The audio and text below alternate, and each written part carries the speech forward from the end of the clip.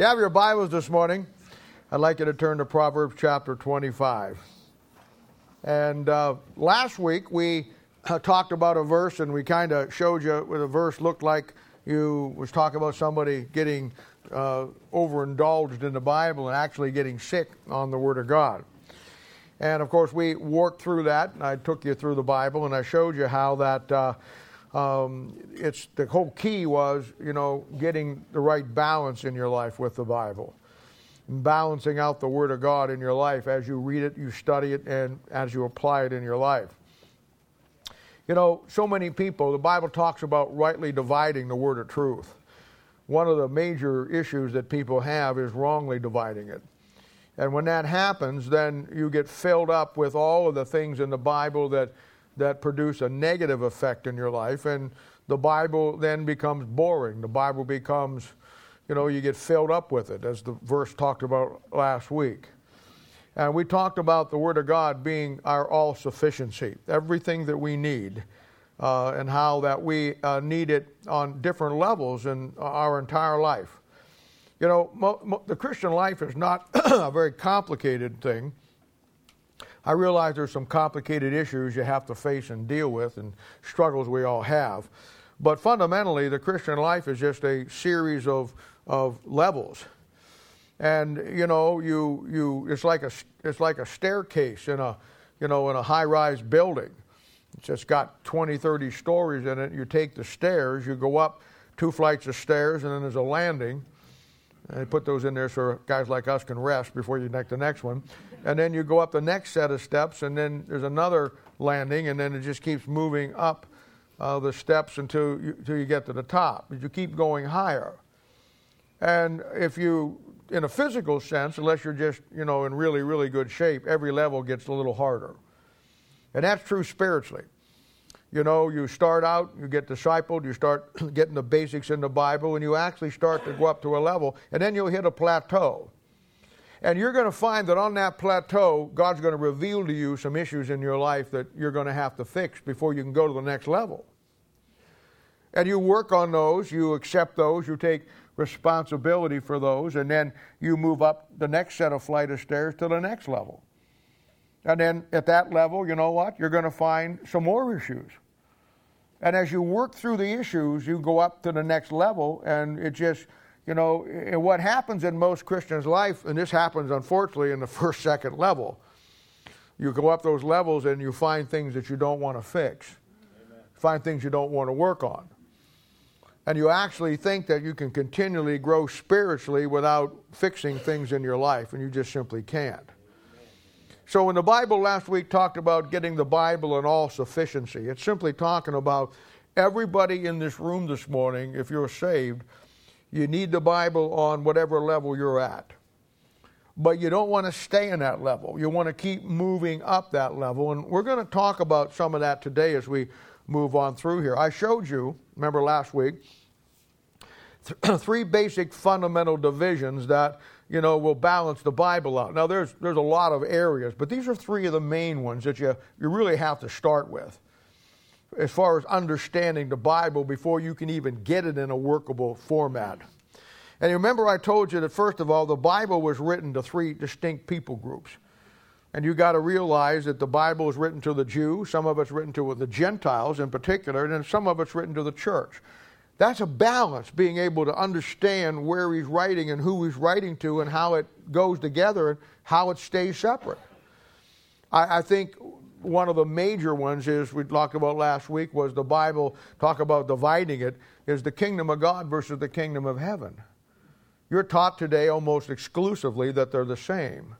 And of course, they're not the same. And I showed you last week how that, everything in your Bible, when you start to put it together and get it laid out, everything in your Bible is going to come down to one kingdom or the other. It's an incredible concept of the Bible. And then I talked about the fact that every scripture, every book, every chapter will have 3 key applications to it. There'll be a historical application that it actually took place in history. It's an accurate historical event. And then I showed you how that there'll be swing verses that will take that historical application and move it into the future in a prophetic sense. And I showed you the key swing verses on a couple real easy ones. And then obviously, once you get the prophetic application, you're going to find that on an everyday living lifestyle, the Bible has practical things. We call it the inspirational application. Things that you can get out of there for you and things that are going to help you. And I told you last week that without these three basic divisions, you'll never figure out your Bible. These three areas will form the basic structure of the Bible that you will work through all the time and for the rest of your life. It just staying with those fundamentals and developing them.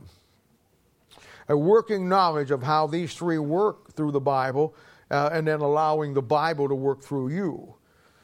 You know, the spiritual health and well-being and the welfare of each believer through a biblical balanced spiritual diet like we talked about last week that never fills you up because it's the unsearchable riches. And when you get the Bible in the right balance and see it from the right perspective and understand what it really is in its balance, you just can't get enough of it. I've been in the Bible for almost 50 years. And to me, it's as fresh today as it was the first day I saw it. And, and the older you get in the Bible and the longer you spend in the Bible, you would think, and this is kind of a paradox, you would think that after 50 years in the Bible or 30 years in the Bible or 40 years in the Bible, that you would know a lot about the Bible. But spending more time in the Bible, that may be true to a certain extent, but I will tell you this, you spend 50 years in the Bible and somebody says, what have you learned? Your answer is going to be, it's not what I learned, it's how much more I've got to learn. Because you see it's unsearchable. There's no bottom to it. It's like that lady back in the Old Testament that didn't have any money, and she went to see the prophet. And the prophet said, bring all your buckets and barrels and everything, and the oil just kept coming in, and there was no end to it. She could have as much oil as she could carry. And I'm going to tell you something. You can have as much Bible in your life as you can carry, as you want. So today, we're going to look at our next set of verses. Maybe verses 17, 18, or 19. And again, we'll look at it. Some of them are a little more in-depth than others. Some of them are very simple and plain. Some of them are actually kind of funny. We'll talk about some of that. But let's read it here, Proverbs 25, verses 17, 18, and 19.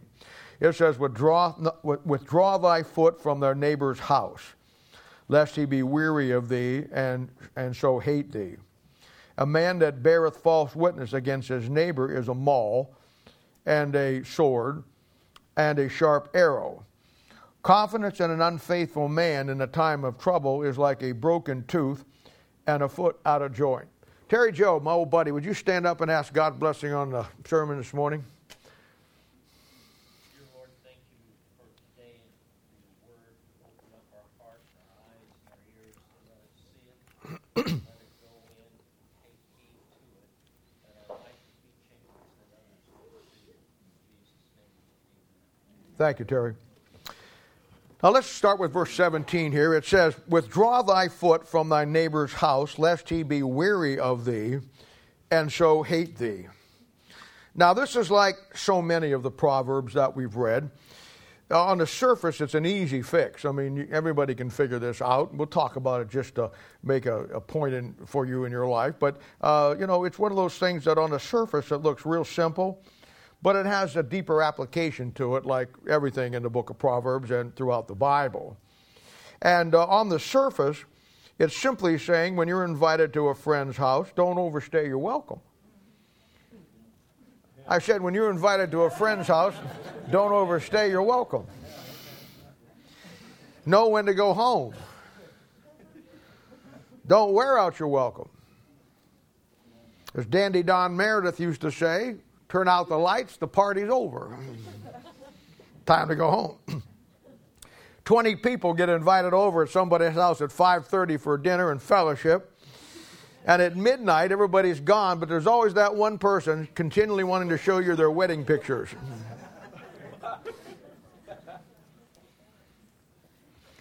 And of their first wife. I mean, on the surface, the verse is pretty easy. It's being sensitive to other people's time.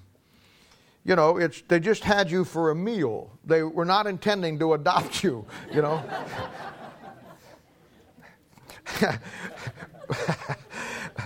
But beyond that simple explanation, it's a general truth here that's talking about, in general, being sensitive to any and all circumstances that we find ourselves in. Obviously, when you go to somebody's home, you're sensitive to that you're not in your own home. I mean, you don't put your feet up on the couch. You don't take your shoes off and put them over the thing. You don't just, I'm really tired, so you go into their bedroom and lay down and take a nap. You know, you're sensitive to where you were at. And, you know, in a general, it's talking about in any scenario. You want to be sensitive to the circumstances that you find yourself in. And let's just be honest this morning. God's people can be some of the most insensitive people you ever met in your life. I mean, we just can be. Over the years, I've just 4 things I keep in mind about being sensitive in any situation that I'm in. And the first one, I always tell myself, and I'm always thinking, know when to speak. Ecclesiastes chapter 3, verse 7 says there's a time to speak.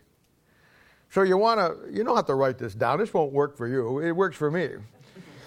So in my mind, I'm always thinking, should I say that? You know, you're in a sensitive situation. Should I say that? And then the second thing I always ask myself is if I am going to speak, what am I going to speak? Bible talks about in 2 Timothy 1:3 and Titus 2:8, it talks about sound words and sound speech.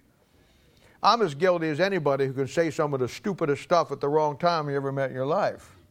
But we all can. So I always know when to speak. I always try to know what to speak. And then I always know when to keep from speaking. Because Ecclesiastes 1:7 says there's a time to keep silent. And then the fourth thing, which is our text today, Proverbs 25, verses 17, I always know when it's time to go home. Now, the older you get, the less that'll be a problem because you want to be in bed. If you're Steve Brackeen, you want to be in bed by 9:30. So I get it. And all of these are covered in the book of Proverbs and obviously throughout the Bible. Some of the funniest things that and this is where I really apply this. You know, when I do your wedding,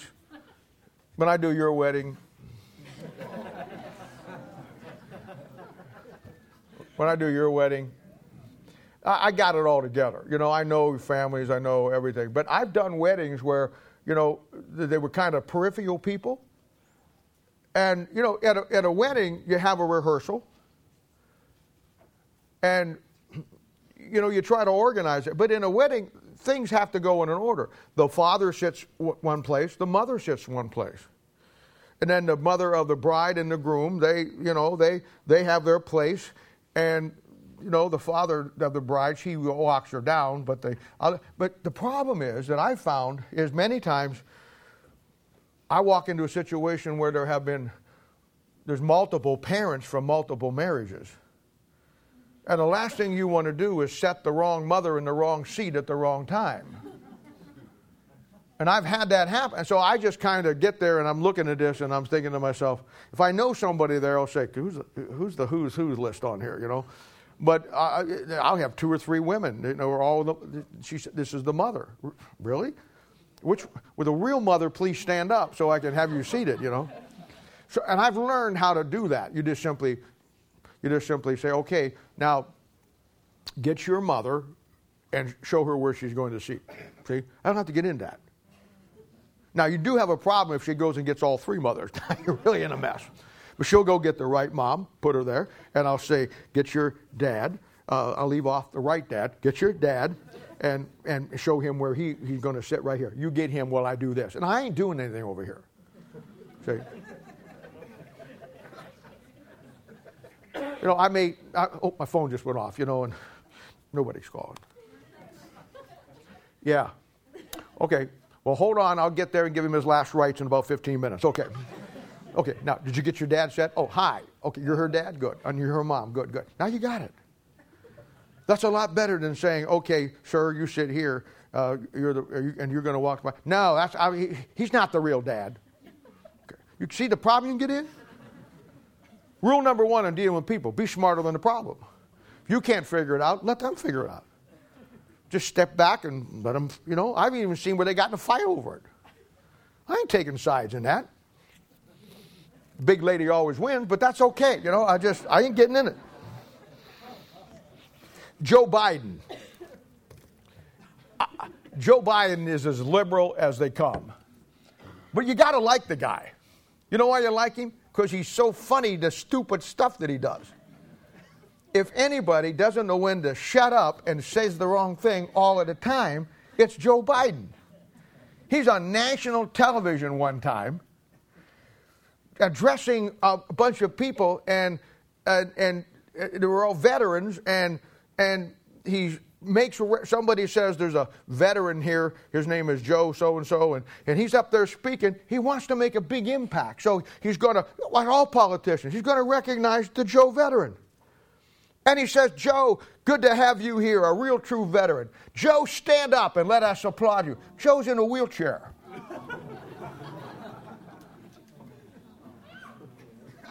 Yeah. And his way of getting out of it is a classic. Oops! Yeah, let's give him a round of applause. That's good. It's better than shooting yourself, because that's what you should do. We all do stuff like that. You got to learn when to speak and when not to speak. Got to be sensitive. And sensitivity is just looking around at your scenario. Seeing, you know what? Okay, if a guy doesn't have any legs, I'm not going to have him stand up. If he's a paraplegic, I'm not going to have him come up and you got to be aware of where you're at. And in general, it's a really good principle, being sensitive to the circumstances and situations around us, and know how to and not to do and say the things that need to be said, because you're looking around you and hey, you know what? If I ain't sure, I ain't saying something. Because I've learned through bitter experience the downside of that. And I'll tell you, the less you speak honestly, the better off you are anyhow. Unless you're preaching, then we're going to go for an hour this morning, so you're out of luck. All right, now let's look at the verse 18. Now, this is a good one here. A man that beareth false witness against his neighbor is a maul, and a sword, and a sharp arrow. Now, the verse shows us what damage can be done by a person who bears false witness or lies about somebody. And you want to remember now, as we're reading this verse, back in Proverbs chapter 6, verse 19, this is one of the 6 things that God hates. One of them is bearing false witness. Someone who will lie about others for their own personal gain. And the Bible says they're like a maul. That's not Oak Park Mall. That's a big hammer they're going to hit you with. A sword that they're going to cut you with, make you bleed. And sharp arrows, like the fiery darts of Ephesians chapter 6, that they're going to try to penetrate into your heart. And let's face it, someone who lies about somebody, and you see it all the time, they can destroy somebody's reputation, or try to. They can hurt your relationship with other people. They can hurt your work you're doing with other people. It can cast a shadow on your character, and in some cases even destroy somebody. All because somebody will have a false witness against someone and lie about them. And this, nowhere is this more prevalent and obvious than in 2 areas. Politics, first of all, and in Christianity, second of all. Most of us, most of you anyhow, have seen it and experienced with people that you work with. I mean, it would be nice that everybody that you ever tried to disciple, everybody you ever tried to work with, really paid off and worked out. I've learned over the years that you got to go through 5 or 6 or 7 to find 1 or 2 that stick with it. But the 1 or 2 that stick with it make the other ones, non-effect. It's okay. It's part of dealing with people. But again, Proverbs 6:19 says that these are the 7 things that make an abomination. 6 and the 7th being, the sowing discord among the brethren, but a false witness. And when you start to work with people, and many of you have been doing it for a long time, you know that this will be inevitable. You just factor this into the ministry. It's an old familiar story that it goes on, and you hear over and over again. Every pastor that ever was worth his salt could tell you stories like this. All of you who work with people, who deal with people, and you've done it for multiple years, you could tell your own stories. How you just start to work with someone and you help them, and all is great. You are there with them to help them, and you bring them through some really tough times. I've watched many of you do that. You do things for them over and above. I've watched you. But here's the deal. The Bible has an incredible quality about it that no other book has. It's what makes it the supernatural book that's alive that we talked about last week. And the Bible is a book that begins to read people. Hebrews chapter 4, verse 11 and 12 says that the Word of God, which is a sharp two-edged sword, will discern the thoughts and the intents of a person's heart. That's the attribute of something that's alive. I say it, you've heard me say it many, many times. The Bible is the only book in the world, when you start to read it, it will start to read you. And it will look inside you. And it will discern your heart. It will discern the thoughts and the intents of your heart. And then what it does, it manifests who you really are.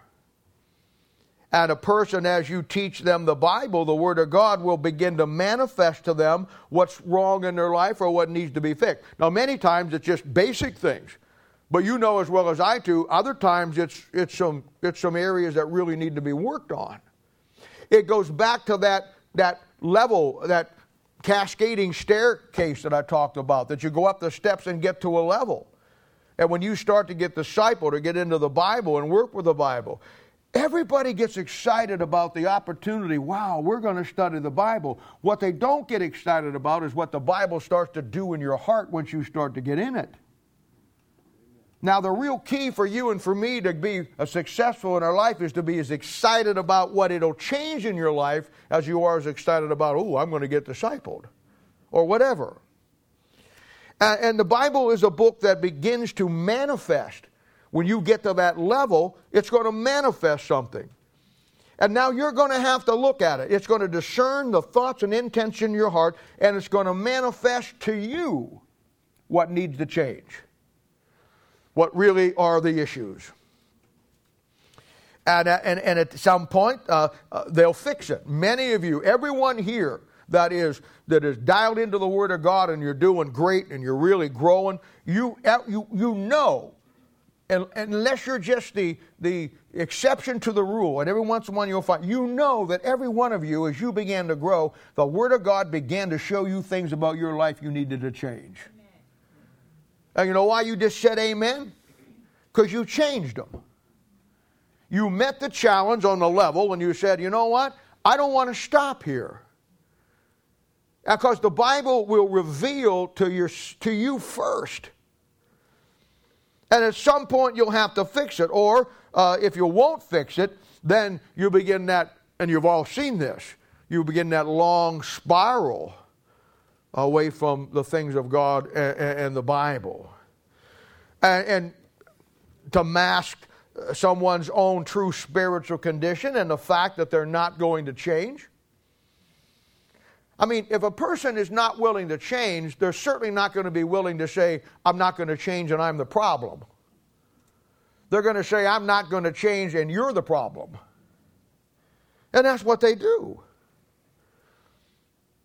And they won't. They will find something wrong with you and begin to bear a false witness against you and make you the problem.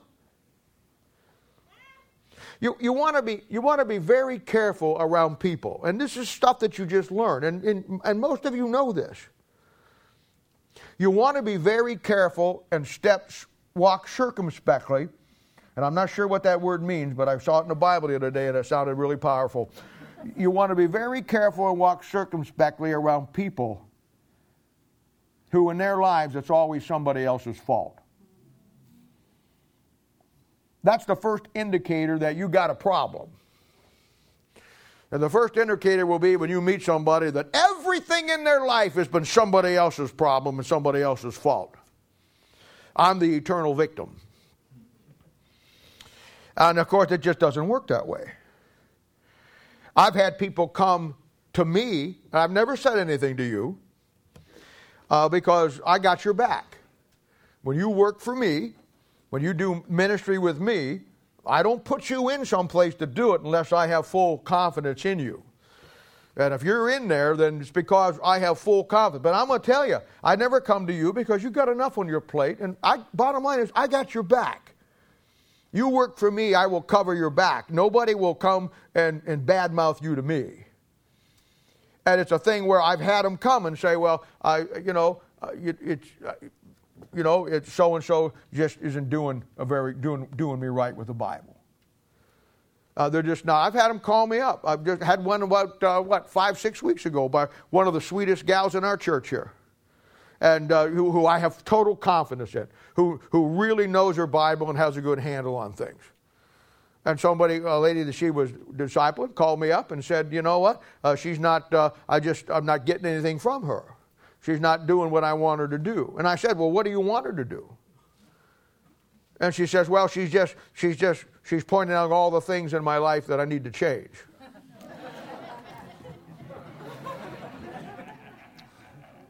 Well, we were going to point out all the things in your life that you didn't have to change, but that was just going to be half a lesson. And then we didn't know what to do with the rest of the time. I said, let me tell you something. I said, this gal, she's not, she's been in our church now for about 5, 6, 7 years.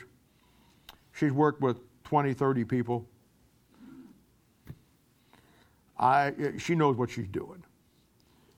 I mean, I've got women in my church right now that are going and blowing and growing because of the fact that this gal worked with them or worked with other people with them. And, now we got you who don't like because she wants to talk about the things you need to change. I said, did you ever stop and consider that maybe you do need to change some things? But that's the way it works.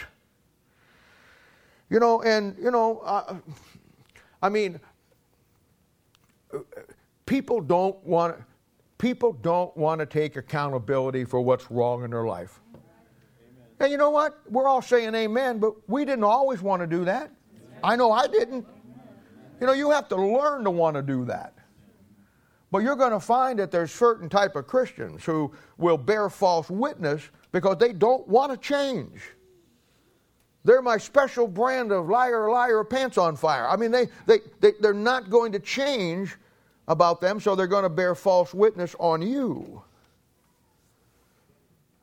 They'll lie about you in spite of all that you do for them.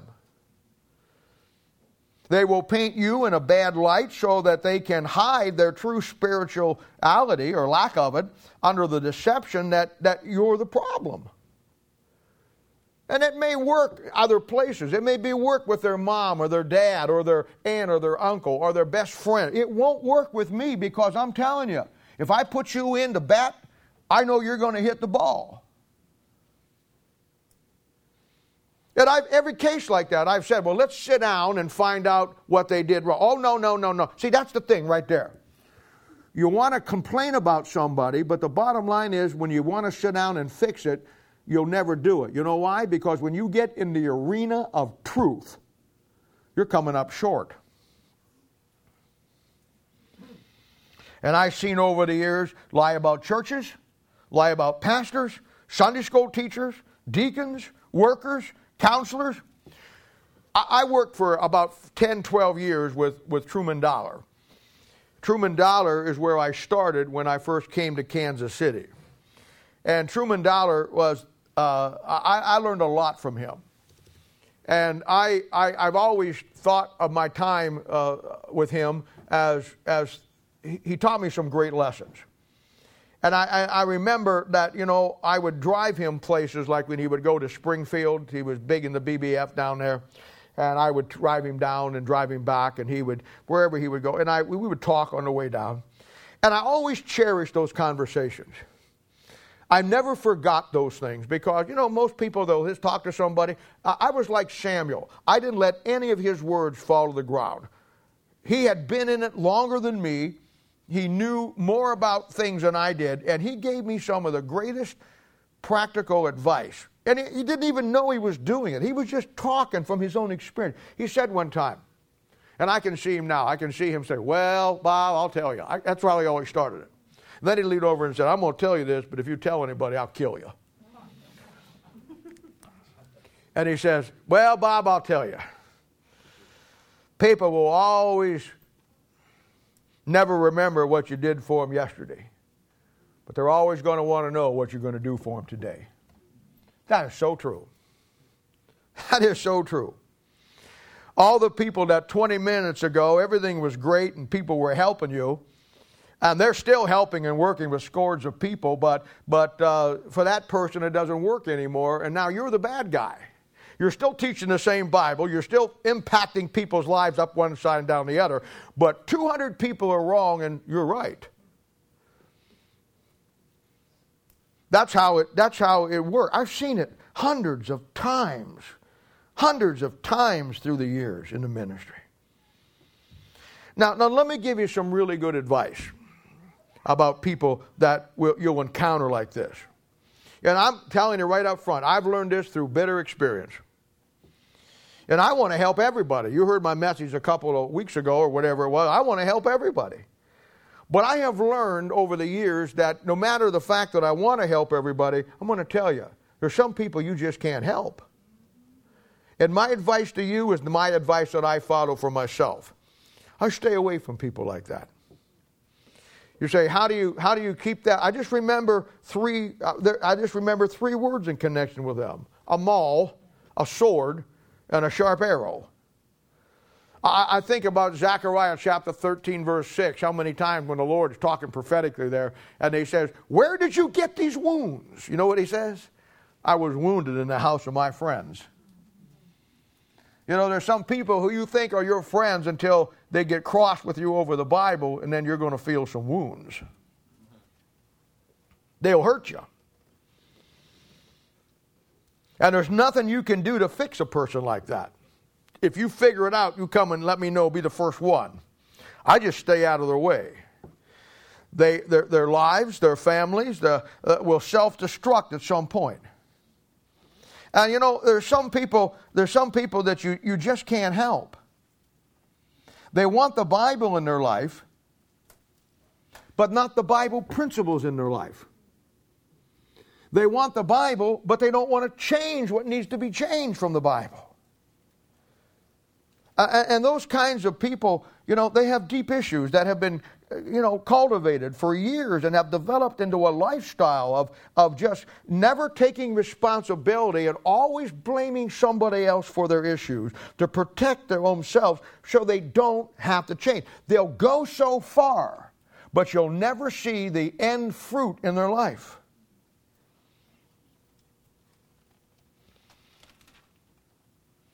And it's always just the way it works. They will try to dominate or control everything and everybody. From their parents, their friends, their spouses, their children, their pastor, their people in their church. And they're never interested in fixing the problem. And you will get mauled, you will get cut, you will get bloody, you will get shot with a sharp arrow. And of course, never in their life will they ever do and fix what needs to be fixed. And as long as a person will not take responsibility for their actions, you can't help them. I wish I had a magic wand that just got everybody past that. But the key, we talked about it. Shawnee asked the question Thursday night. The key to you winning your children to Christ is not just their general concept about they're a sinner. Romans chapter 7 makes it clear that their sin has to become exceedingly sinful. They don't just get saved because salvation is some blanket program out there for when you hit the age of accountability. They get saved because they see their own sinful sin debt that only the Savior's death on the cross can eradicate their sin. In other words, they have to now take responsibility for their sin. And when you get saved, truly saved, and you take responsibility for your sin, it just begins a Christian life of you taking responsibility for your failures. But it starts at salvation. It's kind of hard to believe that a Christian could actually take responsibility for their own personal sin and get saved and then spend the rest of their life blaming everybody else for their problems. But that's what we do. And when we get in that bind, when we get caught, when the Word of God does what it does, it begins to manifest. It begins to discern the thoughts and intent. It begins to read and look deep down inside that person. And they go up a couple levels, and then they're standing there, and God says, you know what? You got to fix this. Now, we ain't going any farther until you fix it. And I know what that person does because I used to do it. God's standing there blocking the next way, and you say, Lord, would you go here? And you try to go around him. You try to distract him so you can get up to the next level. You won't get around him. You will stay right where you are till you take responsibility for where you're at, and then you move up from there. And I wish I could say it was over at that point. Whew, glad that's over. No. At the next level, you're going to find another set of issues because the Bible's going to look deeper inside you. I wish God would just cut to the quick and give me a short list of the really bad things and we could work on the other stuff later. He does it in increments. As you grow spiritually, as you get the Word of God, He gives you the truth on the level that you're at, and then the grace to deal with it on that level, and you take responsibility for it. You see the principles. You have somebody working to help you.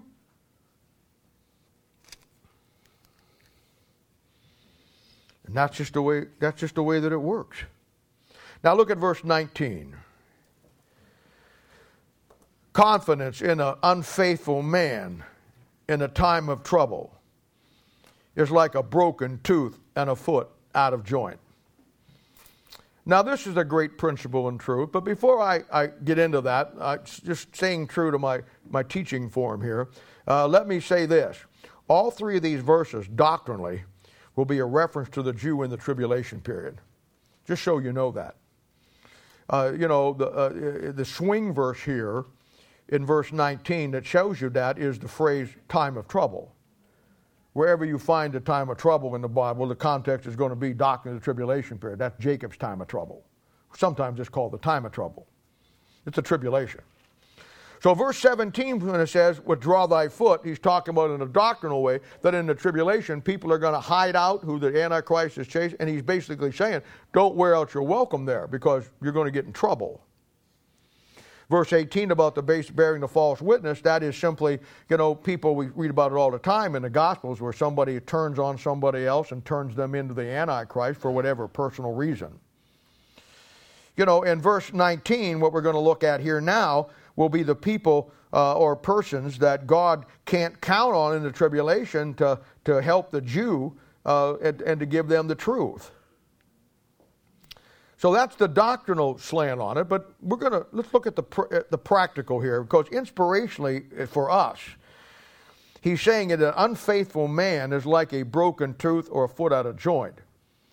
In both cases, the person is worthless.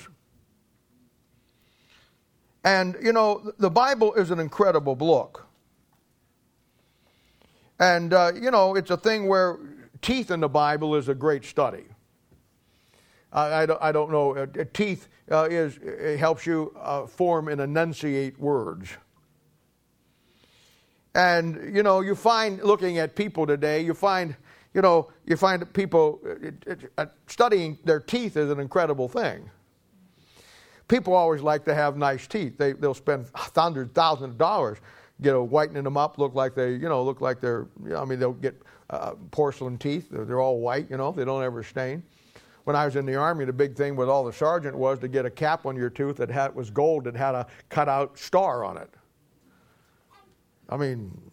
teeth are incredible. People ruin their teeth. You always tell a person that's on his way to ruin his teeth when he chews ice. Ice is going to ruin your teeth. Teeth are a great study. I study them all the time. Shoot, when you go to buy a horse, the first thing you do, you know what you do? Look at his teeth. Don't try that if you're going to get married to somebody and just... But you got what I call sugar teeth. People who eat a lot of sugar, it rots their teeth. And you know the dentist, first thing he looks in your mouth, he says, you eat a lot of sugar, don't you? Well, how do I know that? Because your teeth, I just had 3 of them fall out on the floor here while I was looking at them. A lot of sugar will rot your teeth. You know that? And so you see people and, say, hi, my name is Bob Alexander. My name is Sugar Tooth.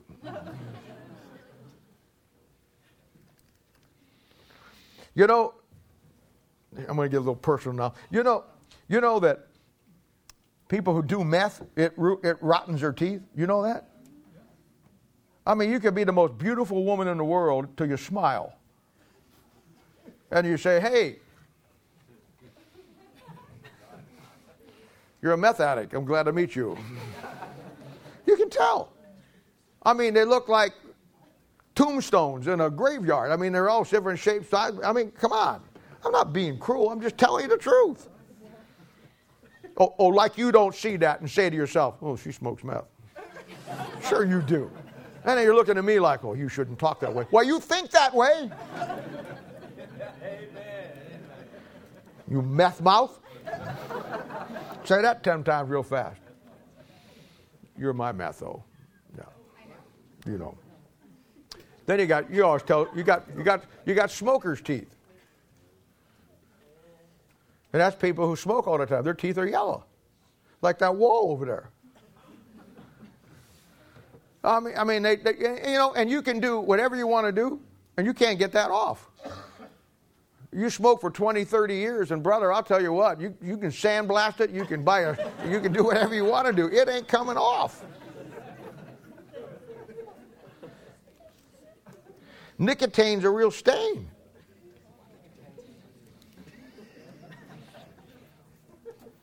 When your kids are growing up, you take them to the dentist, and a lot of this is... You ever notice how that in the medical world, they just try to get you for every dime they can for everything? Even the vets. I take my dog to the vet, and there's a big sign up there. Have you had your pet in for a senior screening? Yeah.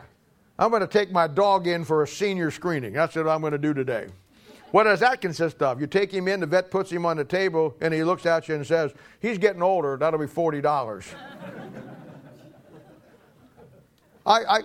My Daisy's on this medicine because of the fact that she itches and she bites a lot, and she got her on this called Apoquel. And it really works for her. I take him every once in a while myself when I get itchy. And I gotta, I get a prescription every month. $60, man. $60. You say, why don't you let her itch? Because I tried that and she chewed her tail and it cost me $300 to have her tail cut off. So in the long run, the pills we share them. It's better. So I get this letter from the vet. I called in for a prescription. The vet says, well, it's been a year. We won't refill it till you bring Daisy in till we check her up. I'm saying she's fine. She's down here rolling on her back, playing with a bone. She's just great. No. For the vet to sign off on it, they want to see her. So I took her in. What am I going to do? She said, that or I stay home 24/7 and scratch her back and her belly. I ain't got time to do that. What do? I take her in. And I'll tell you something else. This vet thing's out of control. Now, when I go see my big doctors, for my back or my other issues in life, I get it. You have a medical assistant comes in, and they'll take their blood pressure, and they'll do your vitals. I get that. They're not the doctor. Then they'll go out, and then somebody else will come in, and it's another medical assistant, and they'll do something else. And after about 2 or 3 people, then the doctor comes in. Now, I'm good with that. I'm okay, because it's me. I took that dog to this vet, and you know what happened? That dog saw 4 people before the vet ever showed up. It's like everybody's got to get their hand in my wallet.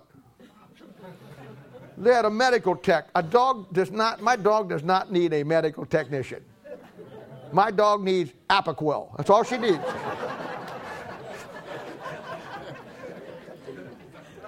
She's got the itch and you got the fix. Just give me the prescription.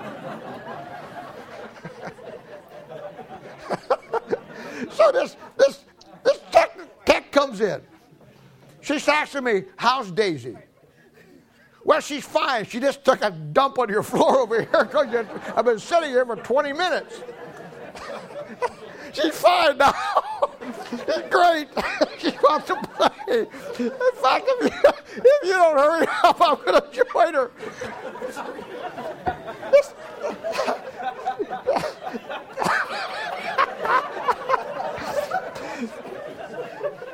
This tech came in, and this tech was asking me the dumbest questions about my dog.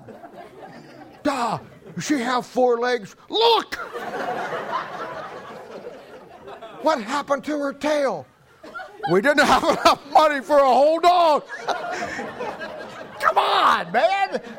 Get the vet. I want to get my prescription. Get out of here.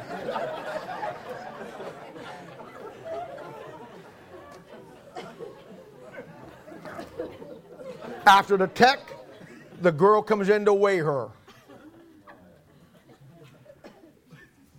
She says, I'm going to take her in and I'll bring her back. And she does her deal. After she's done, then the vet comes in. And the vet says, she looks really good. She's doing really fine. We'll have your prescription ready. I'm thinking to myself, what? I mean, I just saw Ben Casey, Dr. Kilgare, and now you, and I've been here an hour.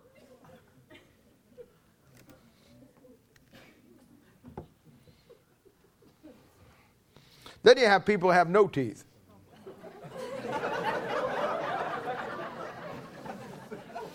Well, my mom was one of them. She had, and it seems like in my growing up days, everybody had all their teeth pulled. I'm not sure why that was.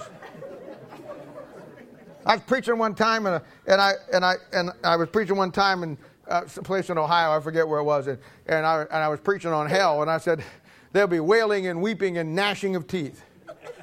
And after I was done, this lady about 85 years old, just to look like a little prune, just all shriveled up, nice. No, nice girl, nice woman, nice lady, no teeth. You know how it all cracks is in around your mouth? She comes up, she says, "Preacher, I heard what you said tonight. I don't have any teeth."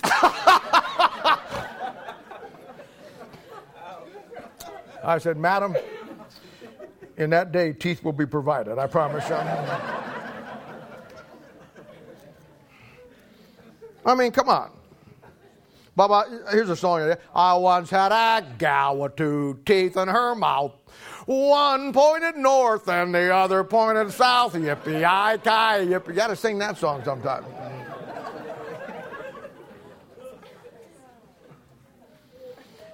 Teeth in the Bible are one of the greatest studies you'll ever study in life. Song of Solomon chapter 4 verse 2 says, now this is Christ looking at the bride of Christ talking about her teeth. Now I just gave you 4 or 5 of looking at the world's teeth, or lack thereof. But when Christ looks at the church, he says, an unfaithful man is like a broken tooth. You can't eat right with a broken tooth. You can't speak right with a broken tooth. You're embarrassed about a broken tooth. I broke my tooth. I've got to go to the dentist. I'm just going to walk around like this till Monday. It's too horrible to look at. Let me see. Can't even see it. Now just get a sign, put it around your neck. I have a broken tooth. That's why you're staring at me.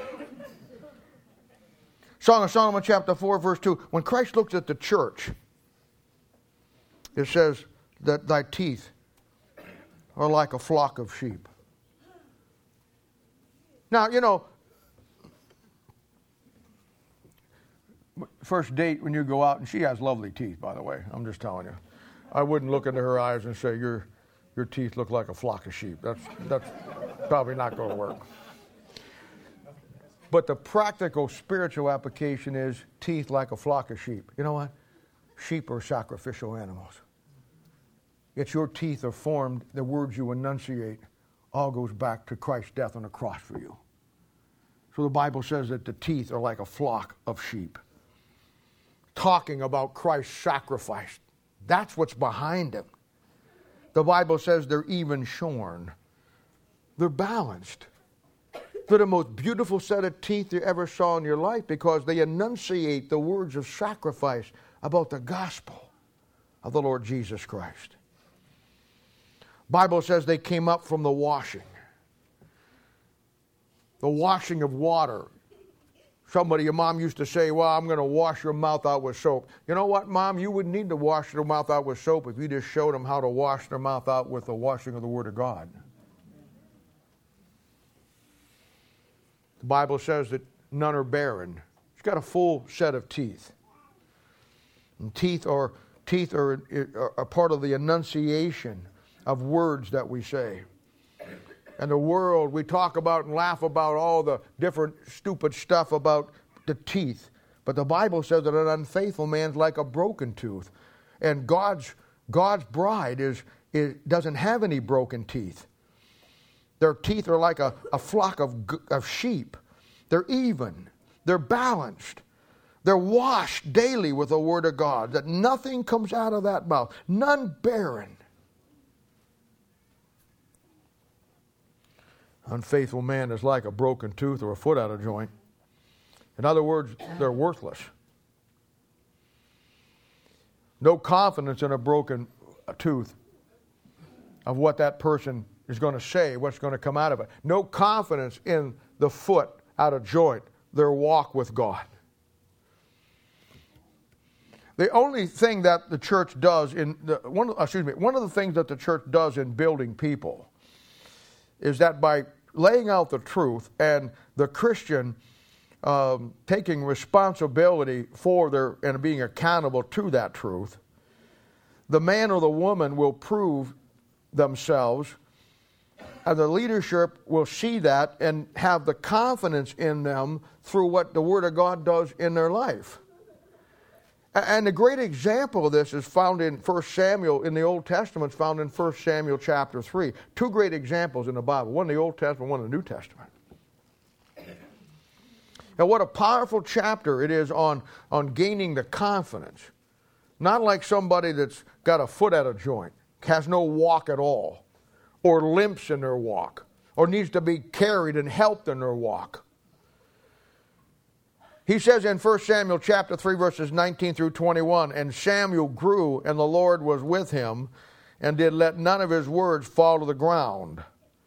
And all Israel, from Dan even to Beersheba, knew that Samuel was established to be a prophet of the Lord after the Lord appeared again in Shiloh, for the Lord revealed himself to Samuel in Shiloh by the word of the Lord.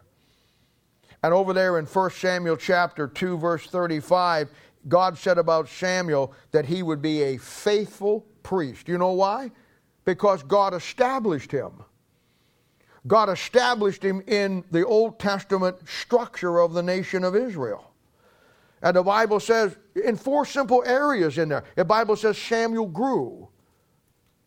Are you growing? Or are you stuck on a level and you saying inside in the intents of your heart, I'm not going any farther, it's so-and-so's fault that I'm not growing. Where are you growing?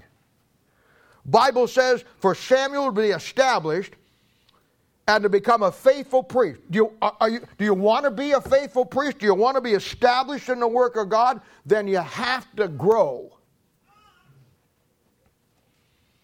It says, and Samuel grew and the Lord was with him. You got to grow, but you got to grow God's way, not your way. You can't put your own spiritual growth program together. I've seen that all my life and how a disaster that is. You got to get into the Word of God, and you can't sidestep the things in the Bible that you want to sidestep, so we can work on the things that we really don't need to work on and take up the time so we never get to the things we really need to work on. I know how it works. He grew spiritually. The Lord was with him. And I want you to know, in the Old Testament, it was through the Old Testament structure. His mother brought him down to put him into the ministry. It had to run through the priesthood. So she brings him to Eli, drops him off in the core structure system in the Old Testament by which God is going to deal with the nation of Israel. And the Bible says Samuel grew and the Lord was with him. And then it says that he let none of his words fall to the ground. He hung on to every word that he heard. He listened to everything that, and Eli wasn't the best guy on the planet. It just goes to show you that even in the Laodicean church period where it's a mess, you can still learn some things if you've got the right perspective about it. And he let none of the words of God fall to the ground. He hung on to every word in that book because he knew that every word in that book was key to getting him from level to level to level to level.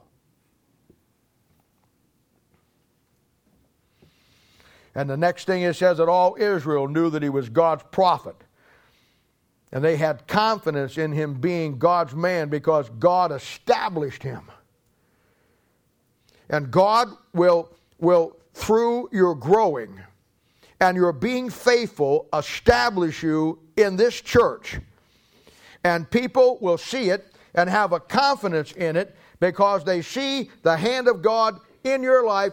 Most importantly, they see you being faced with the obstacles in life that would put somebody else out of it, and you overcome them. Now that's a great Old Testament passage, but in the New Testament, you'll find this verse laid out in the life of a young man named Timothy. So you have one in the Old Testament, and then you have one in the New Testament. And the first time Timothy shows up in the New Testament is Acts chapter 16, verses 1 through 3, and that's very important. It says in verse 1, Then came he to Deborah, Paul, and Lystra, and behold, a certain disciple there named Timothy, the son of a certain woman, which was a Jewess, and believed, but his father was a Greek, which was well reported of by the brethren that were at Lystra and Iconium. Now the Bible says about Timothy, it doesn't go into a lot of deal, it tells you about his mom and his dad. It looks like it, that his mom's a believer, but his dad's not, just from what it says there. May or may not be the way it is, but it looks that way. But that being said, there isn't anything talked about the fact that his training or what. Here's what it puts the emphasis on. That he was well reported by the brethren. The church had confidence in him. Where in the Old Testament, God's structure was the Old Testament nation of Israel through the priesthood. In the New Testament, it's a New Testament local church. That's where you get established. You don't get off and get established on your own in the Bible. You don't go out and build your own relationship with God out here in the wilderness like John the Baptist. In the New Testament, God has given you a structure. In that structure is where God is going to give you everything that you need that He has for you as you submit yourself and are faithful to that structure. It isn't you who get up and say, hey, I'm spiritual. It's the fact that you're well reported of by the brethren. And based on that confidence the church has in him, Paul had never met him before. Paul didn't grow up with him. It wasn't like they went to school together. Paul now, because of what he sees and what he hears from him being established, takes him under his wing. And Timothy goes now on the missionary trips with Paul. Now he's taking what he learned in his church. Now he's gaining experience and he's adding things to his faith. And Paul tells us the key in Timothy's life that was the basis for the confidence that he wasn't like a broken tooth or a foot out of joint. The confidence that his church had in him and Paul's confidence in him. Look at 2 Timothy chapter 1, verses 5, 6, 7, and 8. It says, Paul speaking, talking about Timothy, when I call to remembrance the unfeigned faith that is in thee, which dwelt in thy grandmother Lois and thy mother Eunice, I am persuaded that in thee also.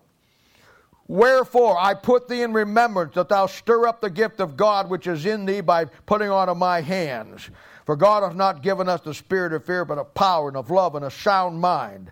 Be not therefore ashamed of the testimony of our Lord, nor of me his prisoner, but be thou partaker of the affliction of the gospel according to the power of God. It was his unfeigned faith.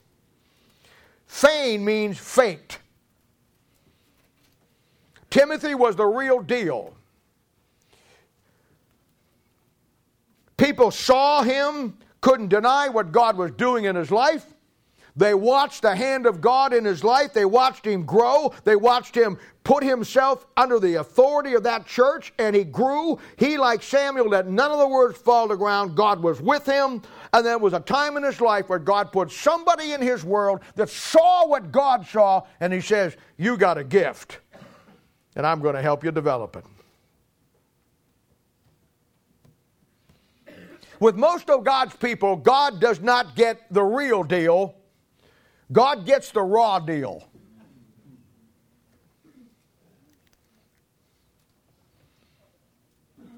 You know, it's absurd to me. Most of God's people that you meet that are down in those level up, they're always walking around saying, well, I don't know. I don't know. I'm struggling today. I don't know if I can, I got this coming up and this coming up. I don't know if I can trust God. I don't know if God's going to come through. I don't know if I can trust God. You know, all their life they're worried about them being able to trust God. You know that's really not the issue. The issue is never can you trust God. The issue is can God trust you. That's the problem. You're still down on that first tier level down there walking around in a circle. You've grown no farther 4 or 5 years than you were the day you got supposedly saved.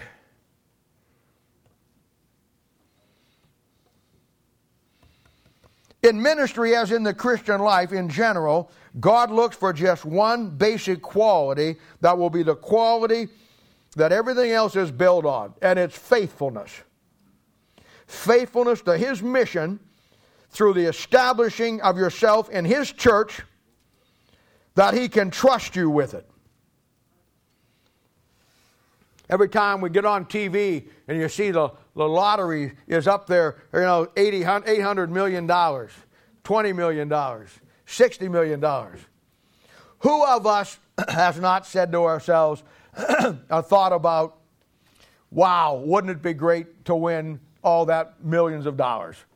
We think about what we could do, where we could go, what we could buy. We all do. But you know the simple truth of the matter is,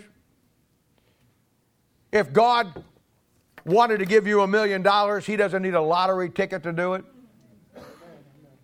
If God wants to bestow on you millions and millions of dollars, he doesn't need you to go out and buy the lottery ticket and you win the number and go through all that anxiety.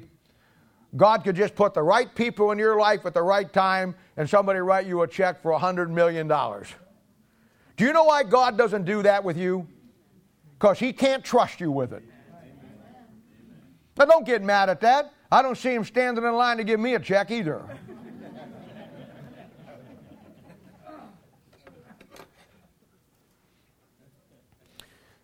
We think of by chance buying a lottery ticket. And I'm not one of these guys that says if you're going to hell if you buy a lottery ticket. I'm just telling you, you're going to hell if you buy a lottery ticket and win and don't tithe off of it. That's what I'm telling you. The lowest part of hell. Burn for eternity. But the eternal lottery ticket in your hand, it will not be consumed.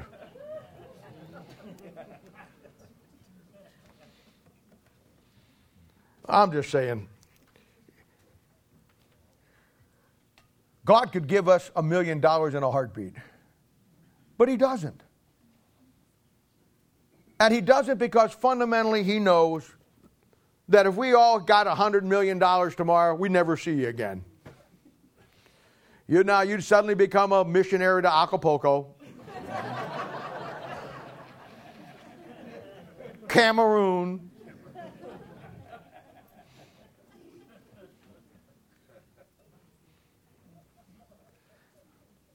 You know what? By the same token, you know why some of God's people will never get the Bible down? They'll go through all their life as spiritually, like a lot of God's people go from paycheck to paycheck. You know, it's not about, it doesn't start with the fact that if you had $1 million or $2 million, it would fix all your problems financially. It would just put you in a bigger financial bind. In about 3 or 4 years, you'd run through that $1 million. The problem is the fact that you need more money to be successful. The problem is you need to be faithful with what God gives you right now. That's the problem. And the problem is the reason why some God's people go through their whole life, and they, just like some people go from paycheck to paycheck physically, a lot of God's people just go from Sunday to Sunday spiritually, just grabbing whatever crumbs they can get. They'll never get the Bible themselves. You know why? Because fundamentally, the fundamental problem, the most precious thing in God's world, in His mind and His heart, is that book. And God simply cannot trust you with that book. So He ain't giving it to you. Because the key to getting it is faithfulness. And the key to getting it is not faithful in anything but the structure that God has given you, that God, through going up and getting what you need, the all-sufficiency, will establish you through your faithfulness. And you won't be like the broken foot out of joint, a broken tooth of the foot out of joint. People will see you and will have confidence in you. They won't have confidence in you because you're a great person. They won't have confidence in you because you're lovely or you're beautiful or your teeth are really nice. They're going to have confidence in you because they see the faithfulness in you in what God has given you. That's how it works. It's never about our IQ or our abilities. It's simply about, our faithfulness to what He's given us. And in gaining the confidence of God in this church or any other church, it comes by being established in the church through ministry. And you just find 3 basic things that you follow. One of all, first of all, we need to be faithful in ministry because that's where it starts. See it as what God saved you for. Most people never see the ministry in that light. They see it, once they get saved, as an intrusion in their life. Something that they've got to put up with. They don't see it as the main purpose that God saved you in the first place. So the first thing we need to do is be faithful in ministry. The second thing we need to do is be fearless in the ministry. Because I'm going to tell you something. The moment you, and I've seen this in some of you young guys and gals' lives and some of you older ones too, but especially the younger ones. As soon as you commit yourself to be faithful, somebody in your world is going to try to pull you off task. It may be a friend, it may be a relative, it may be a brother or a sister, it may be your mom or dad, but I am guarantee you, if you're going to be faithful in ministry and get to the end, you're going to have to be fearless in ministry, and you're going to have to realize that sometimes Jesus said in Matthew, Mark, and Luke, and John that He didn't come down to put together, He came to divide. And the ministry and doing what's right in the Bible may divide you from your family. It may divide you from your friends. It may divide you from the very people who want to pull you off task. And you not only got to be faithful, you got to be fearless. Then the third thing, you got to be fervent. You do it with all your might. You do it with all your strength. You do it with all your diligence. You do the ministry through the work of God has called you to do, like it's the only real thing in this world, because at the end of the day, it is the only real thing in this world. I've told you many, many times, there's only 2 things in this world that are worth investing your life in, because they're the only 2 things that are eternal. One of them is the Word of God, and the other one's the souls of men. And they both have to be through the church, the structure in the New Testament.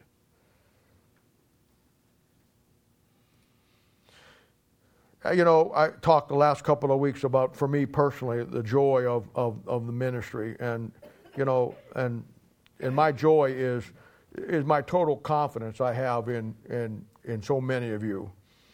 And the beauty of it is, or the blessing is, I actually watched God establish you. The other night when I gave you the last Sunday, I think it was, or maybe it was the Sunday before, when we talked about this kid and his mom who's got, cancer, and nobody's there to help them. And God just kind of dropped that in our lap. And it was beautiful because it was this Christmas time, which is a natural shoehorn to get into somebody's world. And Our Lady jumped on it. But, we had a little get-together over to Brackeen's and invited those two boys to go to Amanda's concert and then come on over to the house. And I stopped by. I had my own little concert I had to go to with Kinsey, who sang a wonderful solo. Where's she at? Stand up, Kinsey. She's in a wheelchair this morning. She can't stand up. Just sing a few bars of that for us. Okay. And you know what? Whoa. Well, I got this here. Stand up. Just stay up a minute. Now, I want to talk to you about something. I'm going to talk about everybody. You did a wonderful job that night singing. There must have been 1,000 people there. I expect you to sing a song in church some morning. Okay? You do your mom. You and who do a duet, Star Spangled Banner. Or in your mother's case, the Star Spangled Banana, but it doesn't matter to me. But I watched you kids that night. And I didn't come in, I didn't even introduce myself. One of the reasons I was really hungry and the food was going pretty quick. So I just stood back and I watched. I watched you guys. Nobody told you to do it.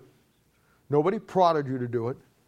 I watched those two young guys who are probably going to get saved if we just take our time with it. And who knows, as the mom, who you ladies are doing a great job with her. But I watched you guys sit there, around there. And we must have had 10, 15 of our kids there. Younger high school kids, some of the older kids. And you just sat around in there, and it was just a fun time. Those kids felt so at home. And I thought to myself,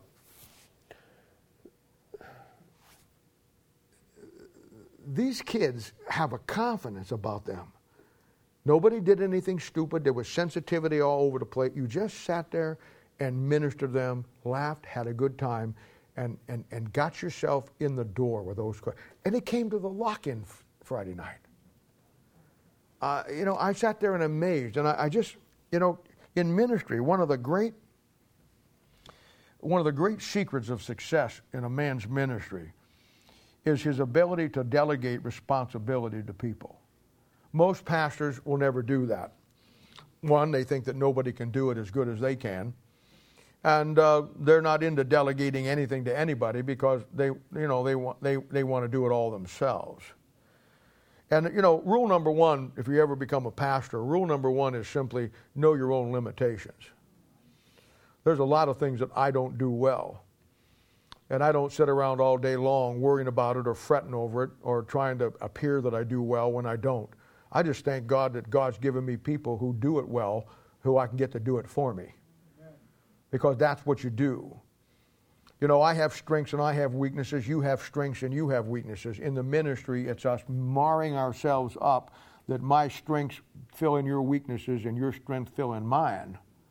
That's what makes it work. Most pastors are paranoid that somebody's going to know the Bible or do it better than they do. I expect you to do it better than me. I coach you and teach you that someday you can do it better than me.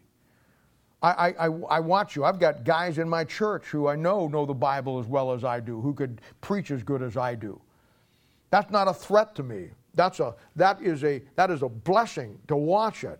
It's one of the greatest teaching tools that you're ever going to find is delegating to you the responsibility and accountability of ministry, and then watch you grow through it.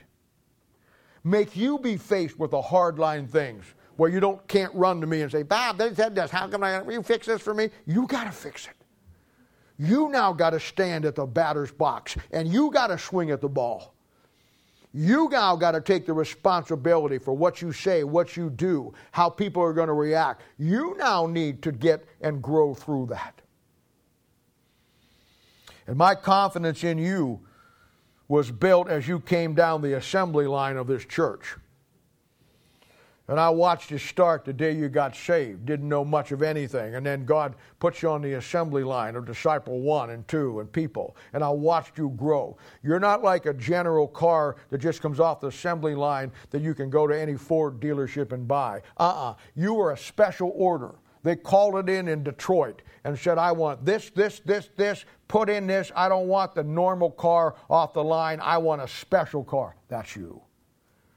God built in everything that you needed. And I watched you come down that assembly line. like Samuel, like Timothy.